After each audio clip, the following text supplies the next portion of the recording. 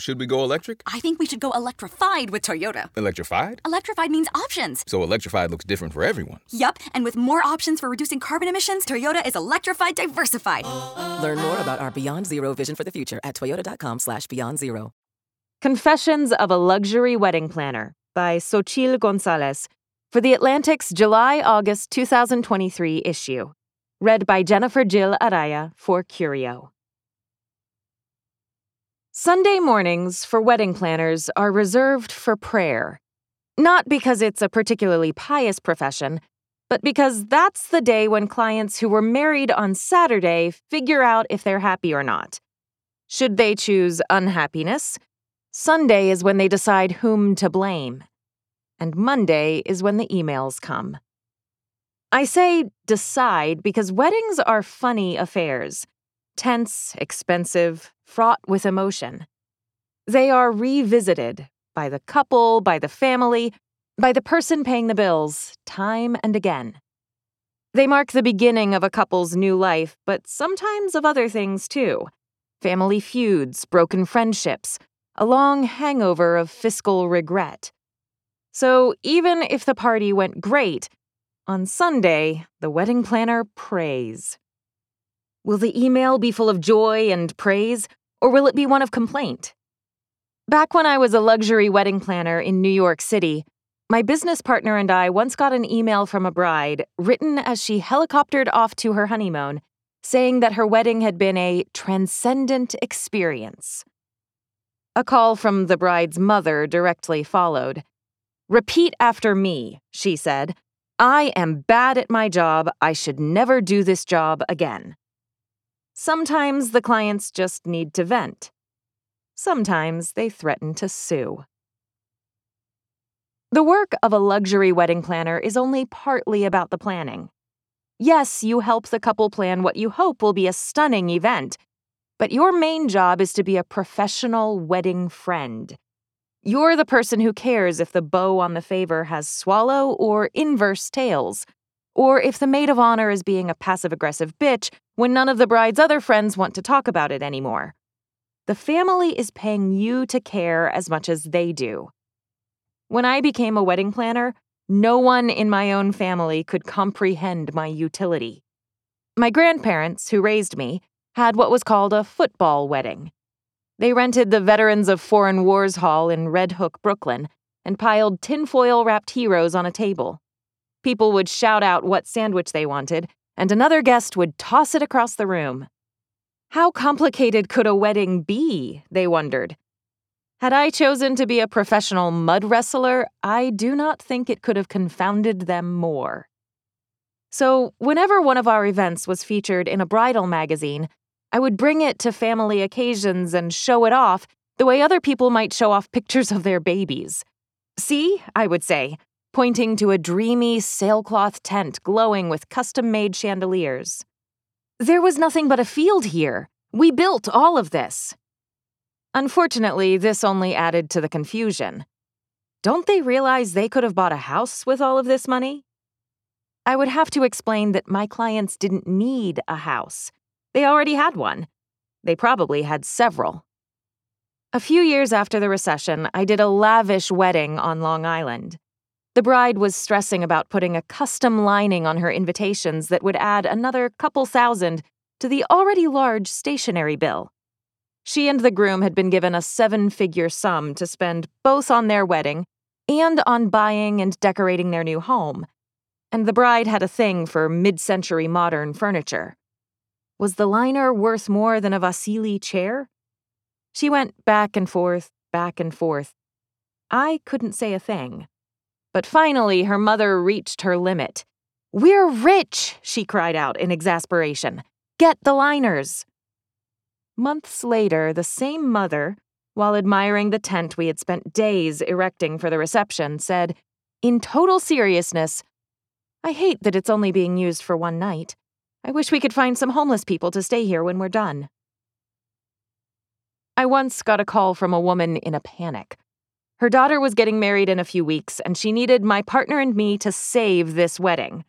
She offered no further details over the phone, insisting that we come uptown to her apartment so she could properly convey the scale of the conundrum.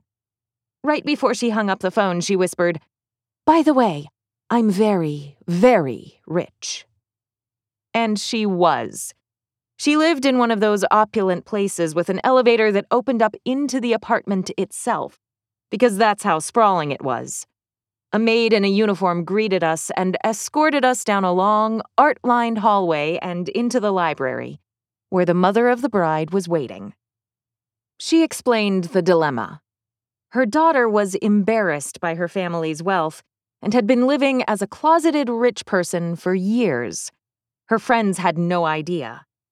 The bride had refused to let her mother have anything to do with the wedding because if her mom got involved, the jig would be up. Everyone would see she'd just been cosplaying poverty. And so, armed with information from the internet and her mother's checkbook, the young woman had gone off and planned what she imagined was an average wedding. With the event just weeks away, the mother had started poking around and realized, this is terrible. Her daughter didn't just have conflicted ideas about her own privilege, she also had bad taste. Or at least unfortunate notions of what the average bride wants at her wedding. Things like jam jars for wine glasses, picnic tables for seating, a limited bar. Her daughter could pretend all she wanted, the mother said, but their friends and family knew that they were rich and were expecting a nice affair. After much argument, they compromised. They would hire a wedding planner. And the only wedding planner in all of New York they could agree on was me. Probably because, while many of my competitors were specializing in opulence, I had cornered the market in understated luxury. The mother insisted that we meet right away because the bride was planning to reach out and hire us the next day, and the mother wanted me to be clear on how it was going to work.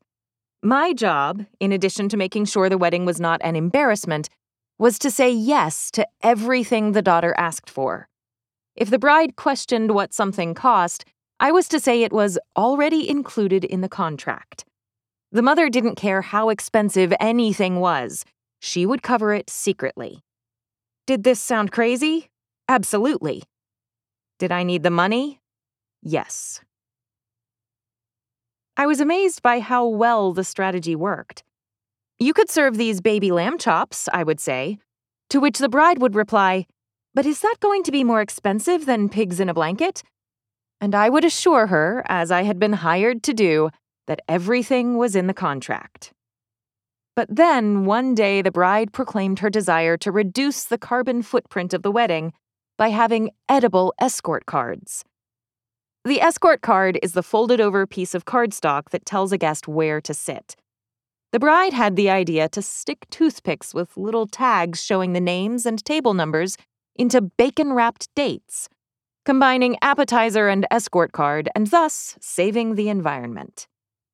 I nodded yes, and then emailed the mother in a panic, something to the effect of, "It's going to look like a table full of floating turds. What are we going to do?"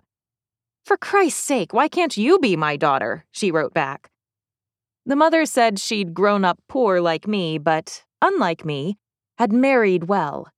"Marry rich," she would tell me. "It's so fun." I still haven't had a chance to give this a try, but I suspect she's right. We agreed. When you have more money than God, what better way to spend some of it than to throw other people a luxuriously good time? Anyway, they say that there are no accidents, but the daughter, in town for wedding things, logged on to her mother's computer and saw our entire exchange. She insisted, quite understandably, that I be fired immediately. When my business partner and I began planning weddings in 2003, America was in a wedding craze, nurtured by an abundance of magazines. Brides, Modern Bride, Elegant Bride, town and country weddings, inside weddings, in-style weddings. The Wedding Planner had hit theaters in 2001. Then we had Bridezillas and Whose Wedding Is It Anyway? Soon you could scour wedding blogs all night. Style Me Pretty and Wedding Bee and The Bridal Bar. And my very own blog at the time, Always a Blogsmaid.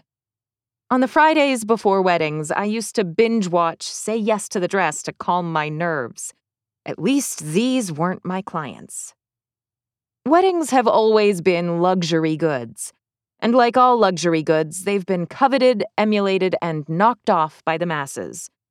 Even white dresses became a thing only after Queen Victoria was married in one in 1840. Wedding envy is as old as weddings themselves, but it was supercharged by the mid-90s dawn of theknot.com. Weddings as we know them today, with their Instagram-ready ombre floral arrangements and embroidered custom veils and pom-pom farewells, began with an online group of brides-to-be called the Naughties. Someone with a name like June Jersey Bride 334 would post photos of, say, her bedazzled escort and menu cards. Are we supposed to have menu cards? Something Blue 305 might ask. I don't have menu cards. If I can get DH to splurge, I'm gonna get some, Fall for Ted Forever might add. Printing these pics and stealing all your cute ideas. The Knot offered brides-to-be advice about budgets and listings of potential vendors, but it was the chat rooms and the camaraderie and friendly one-upmanship found there that kept users coming back. The Knot created a community. It made being a bride an identity. And it transformed weddings into a competitive sport. An especially beautiful wedding might be featured on the site, or picked up by the Knots magazine. Soon more and more people began planning weddings not just around their guests' experience of one special day, but around how the images of that day would look to strangers online. By 2010, I had clients walking in asking about our publicity strategy. Where do you plan on sending the photos once the wedding is done? That was the year Instagram was founded, making it far easier for couples to share their content themselves. 13 years later, couples can hire a professional wedding social media advisor, a service that can cost up to $3,000. A company such as Made of Social will develop a strategy for your wedding, attend and photograph it, and post the shots to your Snapchat and Instagram accounts, hashtags included, because the day you just spent 14 months planning should be seen by the world. Being a bride used to mean being royalty for a day. Now it means being a celebrity. Either way, the only sure path to really distinguish yourself, to capture the oohs and the ahs and the attention, is to spend a lot of money. The average wedding in America costs about $30,000. Historically, money for weddings was cobbled together through savings and gifts from parents. But today, many of the celebrations are debt-financed affairs. Surveys have found that roughly 30 to 45% of couples report taking on credit card or other debt to pay for them. Wedding loans, personal loans marketed to engaged couples, can carry interest rates as high as 30%. At the same time, ultra-luxurious weddings, the kind no one needs credit cards to pay for, have become a bigger slice of the market. Last year, approximately 13,000 weddings in America cost $1 million or more, according to the consulting firm Think Splendid, which means that each week across America, some 250 millionaire and billionaire families are setting trends the rest of us should never dream of emulating. At one of Marcy Bloom's recent weddings, on a private estate in Palm Beach, Florida, she built her clients a miniature golf course. A video of guests putt-putting around in their black tie finery is available on Instagram, where Bloom has more than 100,000 followers. Bloom has been planning weddings for more than 30 years and has worked for moguls including George Soros and LeBron James. Like a lot of people in this industry, she wasn't born rich. She was raised in the Bronx by a salesman and a schoolteacher. But she's rarely intimidated. Say you're talking to Bill Gates, she told me. He may be the smartest person in the world, but what does he know about lighting or a table setting? Bloom was my mentor. I've spent more nights than I can count crying on her sofa, and is still a close friend. The golf course wasn't just some holes and a putting green.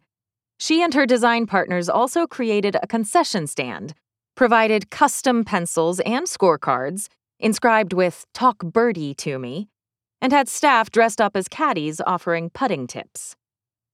Bloom declined to tell me how much the mini golf added to the budget, but some of her clients spend $2 million or $3 million on their wedding, about $8,000 a head. Some spend more, but she didn't want to elaborate. "I don't want people to think that I'm expensive before they call me," she said with a laugh. Where does all this money go? Primarily, infrastructure. The least sexy things are the most expensive. Landscaping to clear a field, electrical lines to get power to said field, tent companies to erect a clear span or sailcloth structure for 300 people, and then to heat or cool it, lighting to illuminate it, driftwood flooring, restroom trailers, decorations to make the trailers look like elegant powder rooms, another tent for the caterer, refrigerated trucks to keep the food cold, propane stoves to get it hot, even more landscaping to level another field far away where the vendors' vehicles can be parked. For all of this, you need many, many workers. Bloom's weddings might employ up to 40 vendors, each with its own staff, hundreds and hundreds of bodies, mostly blue-collar laborers, many of them immigrants. All of these people can be there for upwards of a week working around the clock. It's sort of like being in the circus. The day of the wedding, her clients will fly in professional dressers, like the ones who work for the stylist Julie Sabatino's company, The Stylish Bride. Sabatino's website refers to her dressers as ladies in waiting and shows them wearing white gloves and little aprons. The starting rate for just one is $2,450. A luxury wedding sometimes has 10. They sew and they press and they do the bow ties, Bloom told me. They'll pin garments into place and follow the bride around with a water bottle with a straw in it so she can drink without ruining her lipstick. Throughout this time, Bloom usually employs security guards and a cybersecurity firm to keep hackers out of the guest list. There's a caterer to provide staff meals and an on-site calligrapher to accommodate any last-minute changes to the seating chart.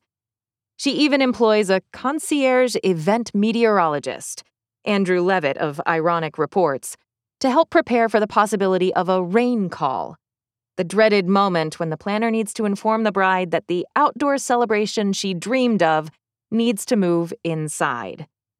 Levitt will call every 15 minutes to update her on a possible storm front. It's moving this way, it's moving that way. Weather, after all, is the one thing Marcy Bloom can't control. Early in my wedding planning days, I signed on to do the reality TV show Whose Wedding Is It Anyway? I didn't care about the fame, but I wanted more clients.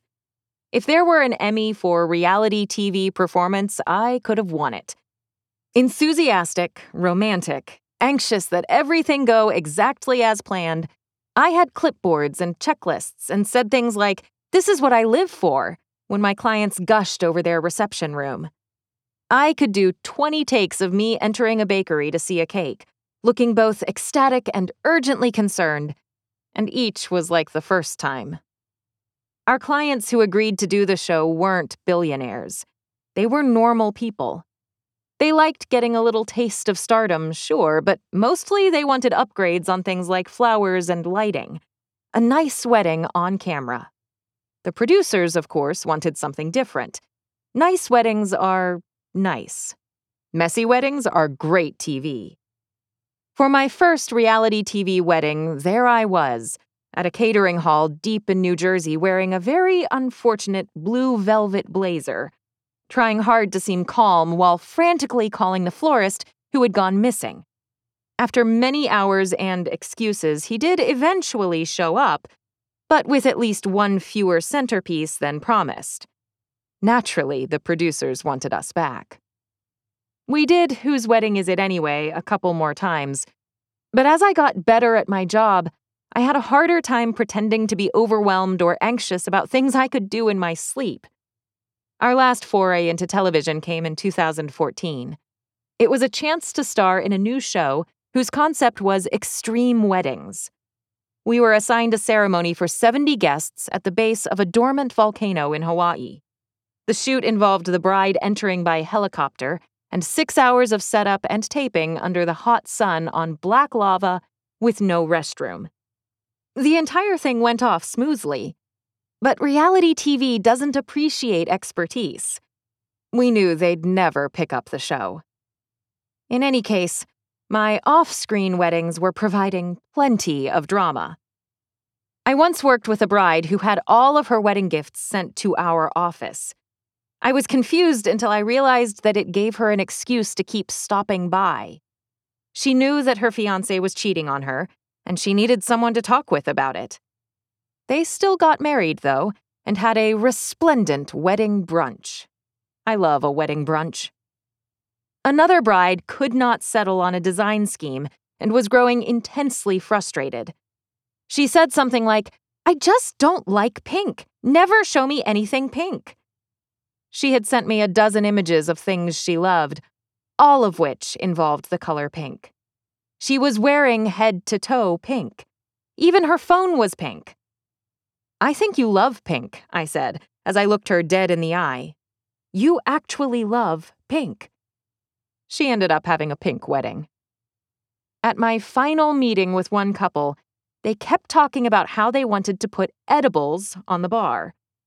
I had designed a gorgeous wedding for them, with a custom chuppah and matching chandelier hand-built by an artist in Brooklyn, and a bunch of edible arrangements on the bar would completely destroy the vibe. I tried very hard to be polite about it. "People have strong opinions about edibles," I said. This was true about chocolate-covered pineapple slices, and it was also true about weed gummies. Another couple was getting married on an enormous estate, and the father of the bride decided, against his better judgment, to go all in on making it the wedding of his daughter's dreams. He would use this occasion to give her every outrageous thing she'd ever asked for in her life. We hid that pony for days. When the weddings were over, many of our couples would take us out for a reunion meal, where they would spend hours reminiscing and reliving their favorite moments. Sometimes these nights were fun, sometimes less so. I got divorced right before one of these dinners, and over appetizers the bride asked me what had gone wrong. "I guess I just felt dead inside," I said. Later, she followed me to the ladies' room. When I came out of the stall, she was waiting for me. "I feel dead inside too," she said.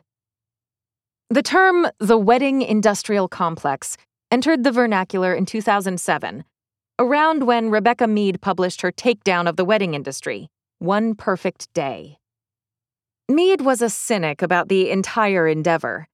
She seemed to think that level-headed couples should just take themselves to a courthouse and get on with their life, while other, flightier fiancés were seduced by wedding professionals eager to swindle them out of their hard-earned cash. "These people think of themselves as providing a service that is needed," Mead told Salon. "But they're also creating that need and generating the desire, and they're certainly aware of it. The best ones are very clever marketers." But this was the era of the McMansion, the big screen TV, the luxury handbag. Insatiable consumer desire was hardly limited to weddings, or created by wedding planners. As Jodi Kantor pointed out in her review, we're all nouveau riche now. When the recession hit shortly thereafter, disproving that assumption, Mead's take solidified in the popular imagination. Years later, articles still warn couples about wedding taxes and premiums and ways to avoid being scammed by the wedding industry. It's not the wedding professionals' fault that weddings are expensive. The fact is that weddings are luxuries, not necessities. It costs a lot to make something look nice. It costs even more to make it feel nice, to make sure all your guests are comfortable and well-fed and entertained. A wedding is not a photograph of a wedding. A wedding, a good wedding, is immersive theater, a living, breathing work of art. But Meade wasn't wrong that wedding professionals are clever marketers. A handful of people dominate the luxury end of the market, and the trends they pioneered have taken widespread hold. Julie Sabatino basically invented wedding styling in the early aughts. Back then, when she told people what she did, they assumed she was a hairstylist, she told me. Today, wedding stylists have cropped up all across the country, most charging a fraction of what she does. Michael Wazer is among the most expensive caterers. Stupid expensive, I've heard people call him. His food, foraged mushrooms under a quail egg and shaved black truffles, leche de tigre with plantain threads, that sort of thing, is all kosher and starts at about $550 a head. He started out working the New York kosher catering circuit in the days when kosher was not exactly a coveted culinary experience. But Wazer realized that affluent Jewish foodies, just like their wealthy Gentile peers, wanted something special. Alan Cepeda immigrated to Brooklyn when he was 3 and started taking photos for the youth group at his Pentecostal church. He's entirely self-taught. "Thanks for calling the Latin kid," he said when I reached out.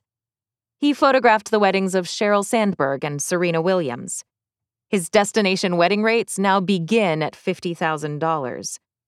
Beautiful images are only part of his success. Couples love him because he treats them all like Vogue models. The thing all of these people understand is that billionaires buy experiences. They don't buy things, as Rishi Patel, a luxury wedding designer based in Chicago, told me. And one of those experiences is having a very good time planning their wedding. The mother of the fake poor bride, it turned out, couldn't bring herself to fire me. We had a blast together upgrading the bride's budget-conscious twee affair into a jewel box of an event, and we weren't ready to quit. Instead, we came up with a ruse, even more elaborate than the first, to get us through the wedding day. I had one of my employees pretend to work for the caterer, and I'm not particularly proud of this. We introduced the bride and this woman, assuring her that I was no longer involved. Except that I absolutely was. And nothing the bride and this woman talked about held any water, because the only thing that mattered was what happened between me and her mother. And what was happening was a lot. We ordered custom furniture to maximize the space in the room. We brought in an enhanced cooling system. We had the floor refinished so no one would trip. On the day of the event, after straightening every fork and folding every hem-stitched linen napkin, I made myself invisible. I left everything in the trusted hands of a few of my staff members who were disguised as waiters. I posted myself in a restaurant a few blocks away and fielded the mother's hysterical texts, "She's going to find out! She's going to find out what we've been doing!" I assured her that this charade would soon be behind us. But I didn't realize the reason she was certain her daughter would find out was that she was going to get drunk and tell her. Halfway through the reception, she pulled the bride aside and confessed the entire scheme. The bride saw red. She was surrounded by traitors on her wedding day. Her own mother was sneaking behind her back, carrying on an adulterous mother-daughter affair with the wedding planner. At the end of the night, my phone buzzed one last time. "She knows everything. This is goodbye." "We are always gonna be the help," Michael Wazer told me. "I'm probably the most expensive help there is. But I'm the help, right? And I think that you have to remember that." By 2015, I was burned out. Not so much by the weddings themselves as by the role I had to play. Shortly after Donald Trump declared his presidential candidacy in a statement full of anti-Mexican sentiment, this half-Chicana wedding planner found herself at a Friday night tasting, listening to how excited the brides and grooms' families were about the venue and the band and the food and future President Donald Trump. Real friends could have said what they thought, but wedding friends, hired friends, had to go on with the show. It is easier to get a divorce than to quit a wedding. I know because I successfully did the former but never the latter. And I liked my ex-husband a lot more than any of the brides I tried to walk away from. Almost always the conflict came down to the budget. The bride wanted something she couldn't afford, and instead of accepting that, she decided I was incompetent.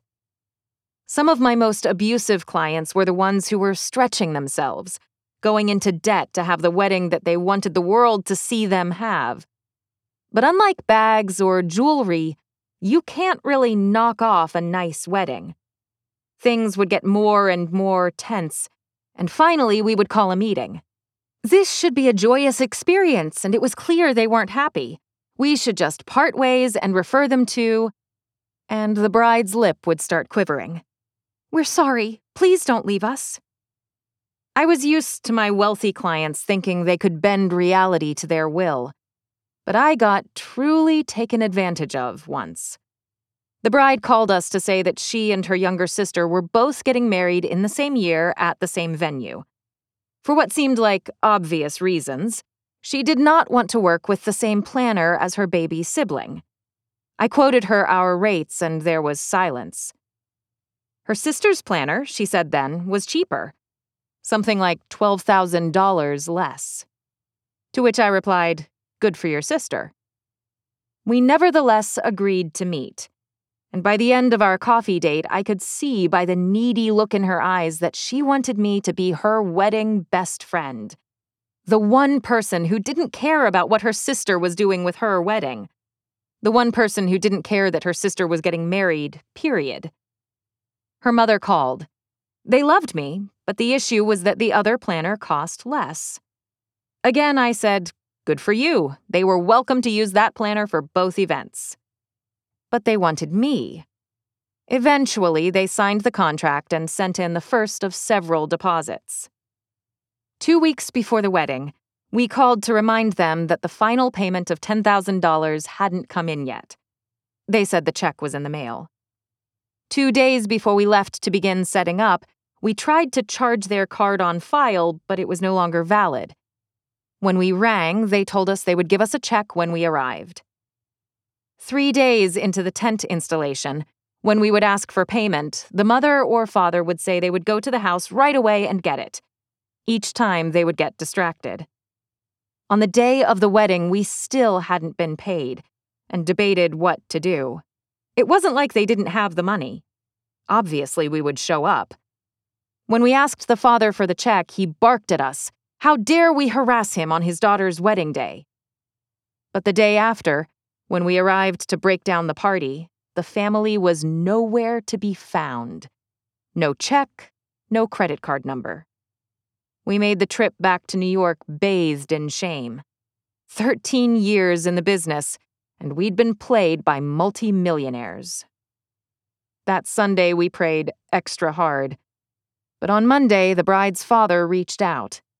He had made an itemized list of minor infractions that he believed entitled him to withhold our last payment. I've blocked out exactly what they were, but they were absurd. Napkins not up to snuff, lights flickering in the restroom trailer. I called him and said this was simply not right. We had done what we were hired to do. But he had decided, it seemed clear to me, that if the little sister's wedding planner was taking less, I would have to take less as well. Contract be damned. "Go ahead and fight me," he said. "I'll have so much fun spending my money suing you." The biggest wedding in the news lately, between Brooklyn Beckham, the son of a Spice Girl and a soccer star, and Nicola Peltz, the daughter of a billionaire, cost $3 to $5 million, the tabloids say, and ended in lawsuits and scandal. The bride's father is suing 2 wedding planners who briefly worked for him. The planners have countersued. But every time I read about it, I find myself thinking of the hundreds of people whose labor made it all happen. Critics who roll their eyes at wedding excess seem to forget that this excess creates a lot of jobs. So much of the work behind a wedding is invisible, but it's done by real people. People who suffer when the wedding industry goes downhill. Wedding planners and designers and florists and caterers ate a lot of soup during the recession. They did the same during the pandemic. Both times it was the rich who came back first, like a spring thaw. Rishi Patel was the designer on the Peltz wedding. He told me that after large projects, he often gives his clients a book with sketches of everything he made for their wedding. The chuppah, the table settings, the stage where they took their vows, and a note at the front that says something like, "I hope you are as proud as I am that you were able to employ 200 people for these 2 weeks." He and Marcy Bloom are among the many luxury wedding professionals who have started posting behind-the-scenes videos of their events on Instagram to humanize the amount of work that goes into them. Bloom does this, she told me, in part because critics are always saying things like, "There are all these hungry people in the world, all the homeless people. You could have fed 8 million people with that wedding." Her clients already give millions to charity, she said. For someone like that, she asked, what are they supposed to do? Have a picnic? What is a quote-unquote appropriate amount to spend on your child's wedding? You might not be surprised to hear that after the mother of my fake poor bride told me it was farewell forever, it wasn't quite. I got some emails, the occasional text. The strange part about it is, although I believed the bride had every right to be upset, I never felt guilty for what we did. And I suspect that her mother didn't either. Our bond had nothing to do with how she felt about her daughter, and everything to do with how she felt about her money. Just fine. She not only didn't mind having it, she didn't mind spending it. That was Confessions of a Luxury Wedding Planner by Xochitl Gonzalez for The Atlantic on June 16, 2023. Read by Jennifer Jill Araya for Curio. So, should we go electric? I think we should go electrified with Toyota. Electrified? Electrified means options. Yes, we could go all electric with the Toyota BZ4X, but then there are hybrids like Grand Highlander, or we could do something in between like a RAV4 plug-in hybrid. So, Toyota is electrified diversified? Yup, and with more options for reducing carbon emissions, the closer we all get to Toyota's Beyond Zero vision for the future. Exactly how much coffee have you had this morning? Learn more about our Beyond Zero vision for the future at toyota.com/beyond zero.